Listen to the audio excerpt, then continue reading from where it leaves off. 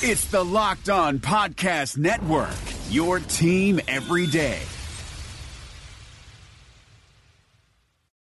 What's going on, everybody? Welcome to another episode of Locked On Vikings.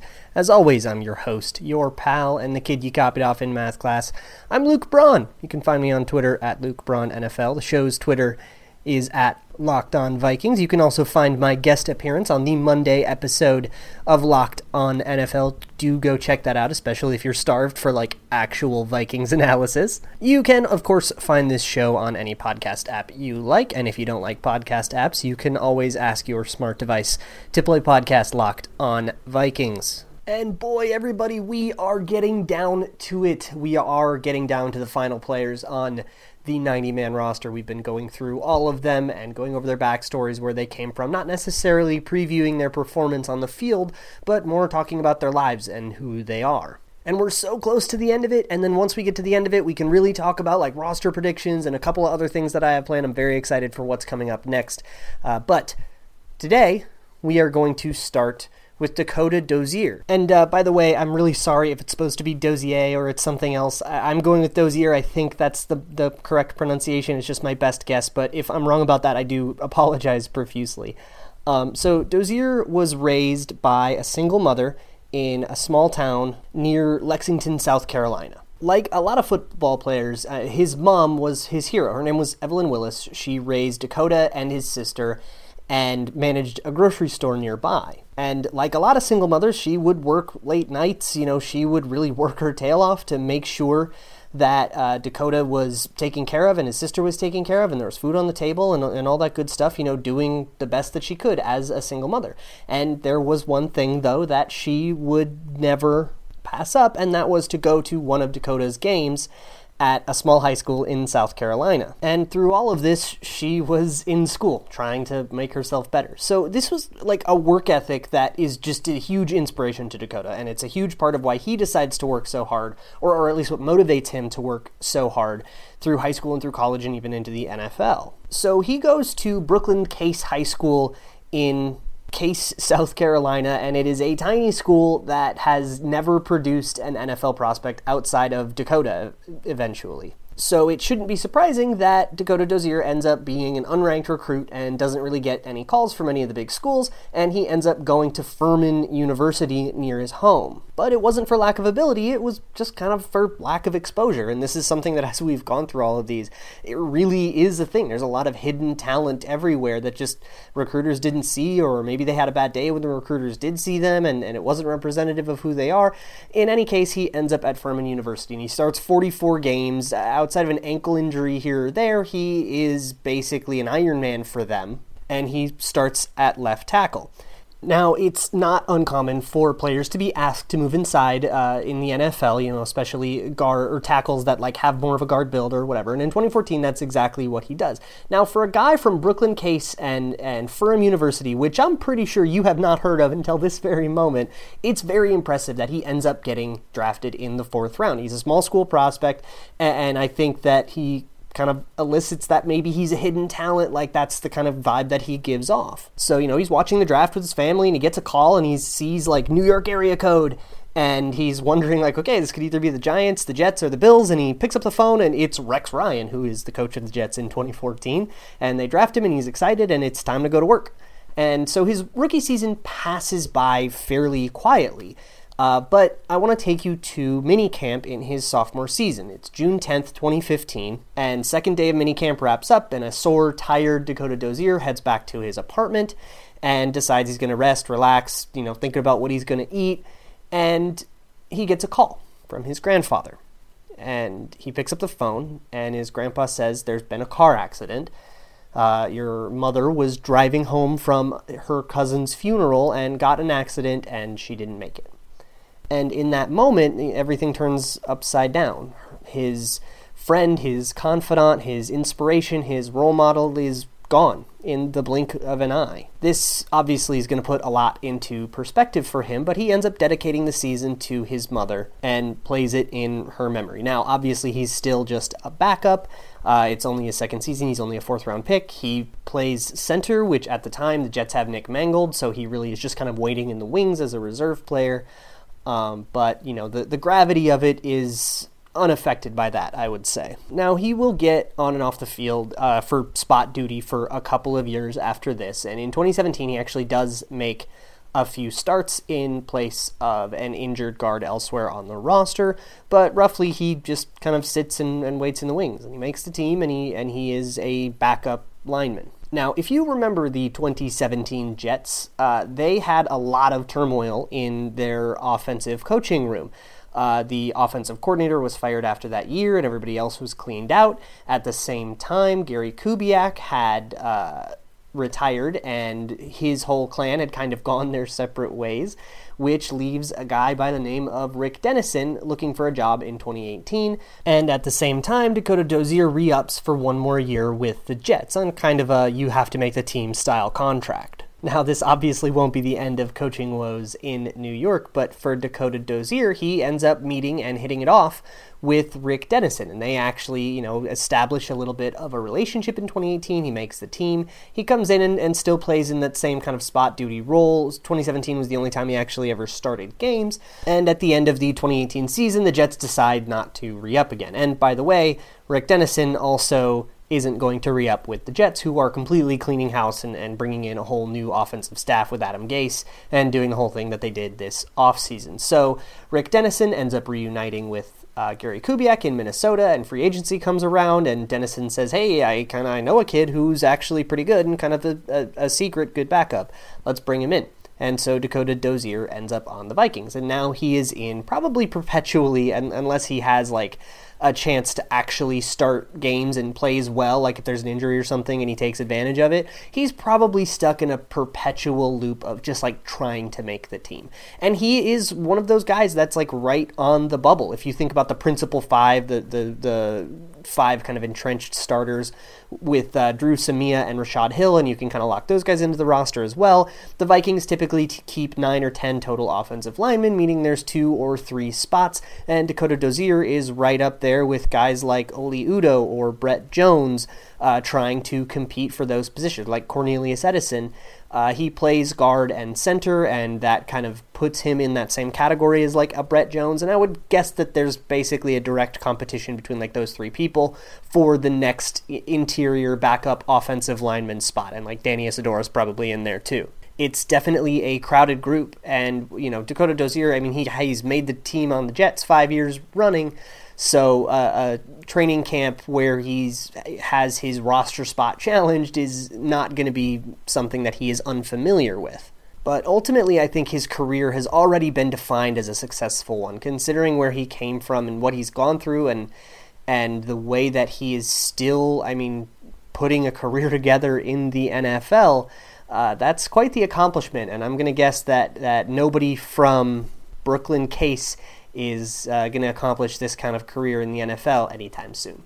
So I am going to step away to an ad break, and when I come back, we will talk about the next player on the list. I will see you in a second. Hi, this is David Locke, the CEO of the Locked On Podcast Network. In this crazy, unprecedented, and unnerving time, I know we're all living our lives a little differently. I thought we had some of our sponsors over the time that might be able to help you out. So we've reached out to them to get you specific offers. Postmates is giving our listeners $100 of free delivery credit for their first 7 days. Start your free deliveries, download the Postmates app, and use the promo code LOCKEDONNBA. Anxiety, stress, need something to calm yourself down? The Calm app is available for you. 40% off to our listeners at calm.com/LockedOnNBA. Stuck at home, want fitness? Echelon Fit has been a sponsor of ours, and you can go to echelonfit.com/LONBA. And if you're looking to add some new knowledge and get a little smarter in your free time, Masterclass, or at least your time at home, masterclass.com/PER is offering 15% off. If you missed any of those, go to lockedonpodcast.com/offers. That's lockedonpodcast.com/offers. Thank you very much for tuning in to Locked On Podcast Network. We hope to be here for you to give you a relief and respite from all the other news. And thanks very much. Be safe and practice your social distancing. Okay, welcome back. So next we are going to talk about Mike Boone. Boone is actually the last running back of the series. We've done everybody else, so we are definitely getting down to it. So Mike Boone wasn't recruited very much out of Florida, his Florida high school. He mostly played receiver, and he actually kind of took a lot of pride in being a physical receiver. But despite being 5'10", he was kind of a little bowling ball of a receiver, and that was his unique style, and it didn't get a lot of attention. He did end up at Cincinnati, and that was by far the best of his offers. And when he gets there, the coaches say, you're going to move to running back. We don't think that you have, he's only 5'10". We don't think that you can overcome that height, and so we're going to move you to running back.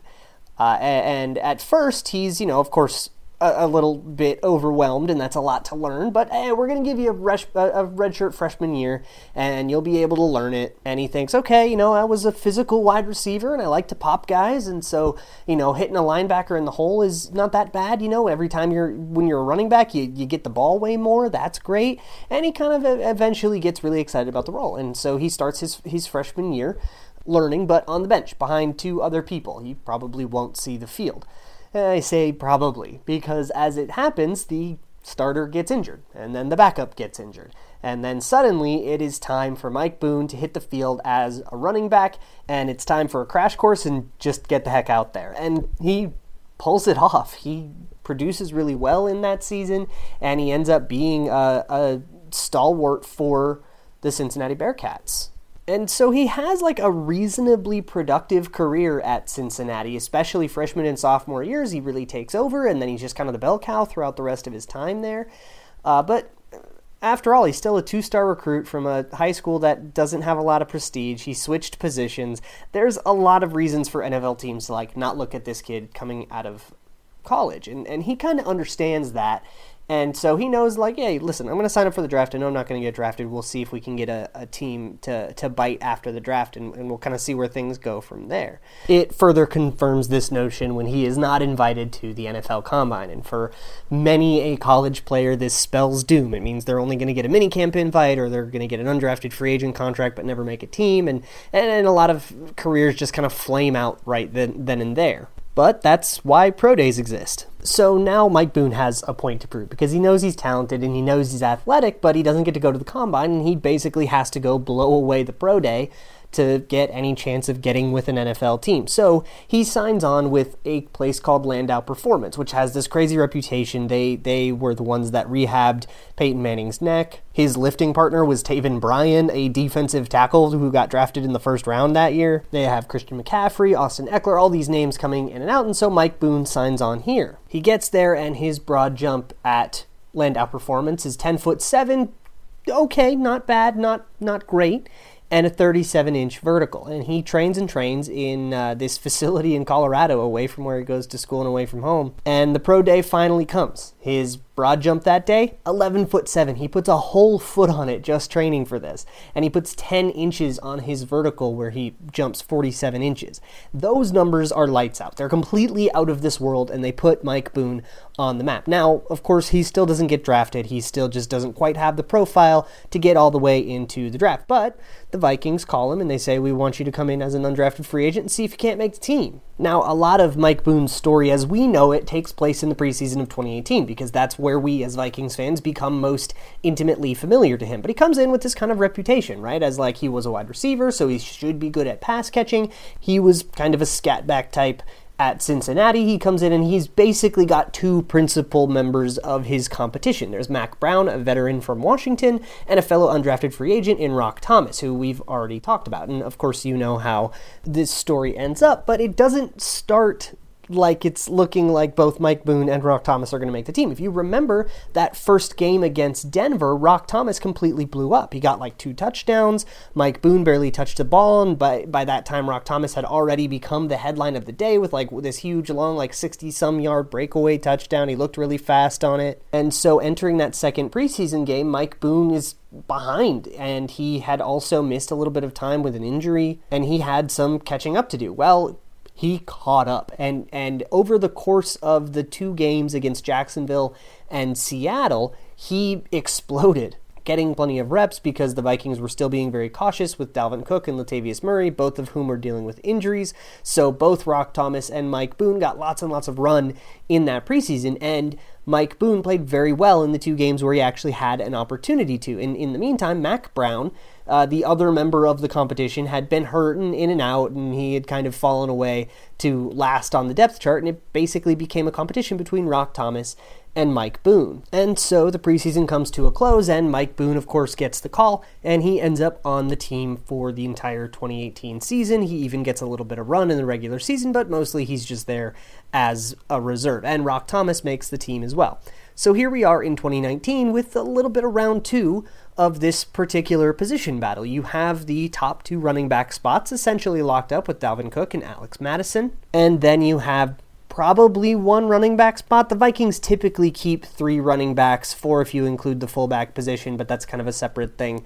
They typically keep 3 running backs, or halfbacks, I guess you'd call it. They kept 4 last year because you could call it that, like, Mike Boone and Rock Thomas tied, and this is going to be, round 2, and we'll see who actually comes out on top this time. Maybe they'll keep 4 again, but we'll see. Considering the way that Mike Boone approached his pre-draft process and the kind of realism that he knew he wasn't going to get drafted and that he had to go above and beyond to get the attention of an NFL team. And I think he's in a similar situation. He is not guaranteed a roster spot. He's not going to start, and he's going to have to go above and beyond to ascend above Rock Thomas, who, by the way, is suspended for 4 games. So even if Mike Boone loses the position battle, he still might get the roster spot for 4 days, but he also has to overcome Amir Abdullah, a former third round pick, with a lot of experience in the league. That running back battle is going to be something that is at the forefront of the preseason, obviously, because running backs touch the ball all the time. We're going to see a lot of them, and it's going to be really fun to watch because I think between those 3 people,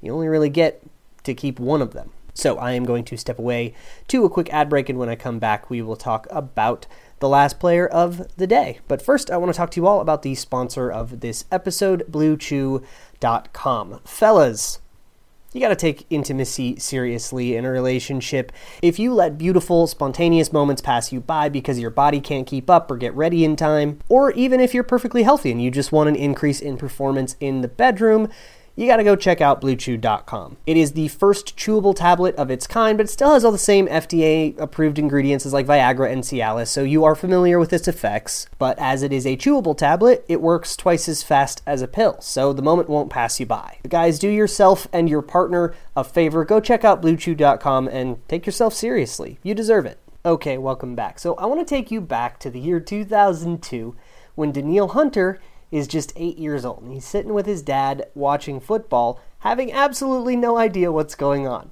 Danielle Hunter did not know what football was until 2002, when his dad was watching a game and was yelling something about Michael Strahan and something called a sack, and he wanted to know what was going on, and he was instantly hooked. Now, I say dad because that's what Danielle Hunter calls him, but this is actually his stepdad. We'll get to all that in a second. Danielle's mother got pregnant with him at the age of 18, and his father wasn't too much in the picture, so he basically was raised, again, by a single mother. At the time, they lived in Jamaica, and his mom wanted a better life, so she decided she was going to try to move to America. But that's not the easiest thing to do when you have a little one. You have to make sure that you have enough money to keep him supported, so there was a kind of tough choice to make. She either had to go to America and leave her son in Jamaica and try to, kind of establish her roots, get a job, get an apartment, make sure everything's set up. You can't really do that when you have a little one in tow. And so she either had to leave him there for a few months and go do that, or try to make something happen remotely from Jamaica that then you can go move to. Either way, it's a really difficult thing to go do. So luckily she has her mother in New York that she can go leave Danielle with while she goes and gets herself set up. And so as Danielle Hunter is 8 years old and 6 months after the initial move, his mom moves to Texas and moves in with the man that she would eventually marry, and eventually Danielle will go down and join him. And so that is the kind of context of, here's this new man and he watches this thing called football. What's that? And he falls in love. So fast forward to a year later, he's playing with his best friend, whose name is Jamal Holmes. And Jamal Holmes is on roller skates running away while Danielle Hunter chases him down and they're playing tag. And his father, Jerry Holmes, watches this 9-year-old boy chase down another 9-year-old boy who is on roller skates and barely break a sweat doing so. Now, as it turns out, Jerry Holmes is a youth football coach, and he takes one look at that and says, hey, you should play. So Danielle Hunter starts out at left tackle of all things, and then moves around everywhere on the field over the course of his career, all the way through high school and stuff, and eventually settles at defensive end. But when he first dresses up and he puts on the shoulder pads and he gets to go hit people, it like scratches an itch that Danielle Hunter didn't even know he had. And so the passion for the game then starts to come out, and at that moment that's when you can kind of see that a light switch clicks on and a superstar NFL career is in the making. So it won't surprise you that the athletic freak that is Danielle Hunter ends up being a 4-star highly recruited prospect out of high school, and he ends up going to LSU. And there he kind of gets a reputation as a quiet kid. Danielle Hunter was always a quiet kid. He just isn't the kind of person that's like particularly boisterous or takes over a room or anything. He just has that kind of quiet confidence and almost a like kind of silent assassin like presence to him. There was an interview with Les Miles, who was his coach at the time, who essentially said that like his game does all the talking for him. And I know that's like this horrible cliche, but it is essentially the point that he was making was like he plays very well and he sets an example and he doesn't say a word and it's like one look of eye contact and it just screams, play up to my standards. And that's the effect that he has everywhere on that LSU defense. And a lot of other players, including guys like Tayshaun Bauer, end up having careers in the NFL. He just has this like commanding presence, and when he does decide to speak up or say something, you can kind of feel a hush fall over the whole locker room. Danielle is talking, it is time to listen. And of course, as any quiet kid does, his teammates would all rib on him a bunch, and it's all in good fun and stuff, but they all kind of make fun of him because he is an insane-looking person. I mean, you've seen the pictures, the crazy stuff about his arms and all that. He's just an insane-looking person, and they see the care that he takes for his body and everything, and and of course, they're going to poke a little bit of fun at him about that. And so, of course, with any NFL athlete, diet is going to be a huge thing, and Danielle Hunter actually cooks for himself all of the Jamaican recipes that his mom would cook for him. At least this was in college. I'm sure that he has he's involved in all the like team nutrition stuff nowadays. So I'm sure his mother would be proud, healthy habits. But if you remember, when he came out for the draft, I mean, he has this ridiculous combine and he has these insane measurements, right? But he doesn't quite have the production at LSU. If you remember, this was like a whole narrative surrounding him. And this isn't so much about like his personal story, but I think it's important because it's the reason that a freak like Danielle Hunter and somebody that I think if you could go back, I mean, you see all those 2015 redrafts, he's a top 5 pick. And he falls to the 3rd round because he doesn't have a lot of sacks. The Vikings see through this, and they select him as like the raw guy. And of course, as with every defensive lineman that we've talked about, he is excited to go work with Andre Patterson, the legendary defensive line coach that is responsible for like John Randall. And by 2015, Everson Griffin and Brian Robeson, and I mean his resume is insane. And so that same level of dominant play continues, and he picks up extra pass rush moves and he learns new craft, and he essentially allows Andre Patterson to work his magic, and he blossoms into this like full-fledged superstar edge rusher. But his reputation as that kind of quiet, let my play do the talking type guy, I mean, you see it. You don't see him flying around on the field or being very loud or getting out in front of the camera like Everson Griffin does or like Eric Kendricks does. It's a personality very similar to Harrison Smith. I actually think there's kind of a camaraderie there between the two. But the same dynamics are always in play. And even among a crowd of elite NFL defenders, Danielle Hunter still somehow sticks out as the most athletic guy in the room. So they call him Create a Player because his number's 99. It's like you made a player in Madden and you set all of his stats to 99. And now he's signed, that big contract that he signed last year. And he gets to move forward as one of the leaders on this team for years and years to come. So that is going to do it for today's episode of Locked on Vikings. Thank you guys so much for hanging out. We will come back tomorrow with one more episode, and then we'll be done for the week. In the meantime, you can find me on Twitter at LukeBraunNFL. You can find the show on Twitter at Locked on Vikings. You can find the show anywhere you find your favorite podcast. And if you don't like podcast apps, you can always ask your smart device to play podcast Locked on Vikings, especially handy in the car. Thank you all so much for listening, and as always, Skol.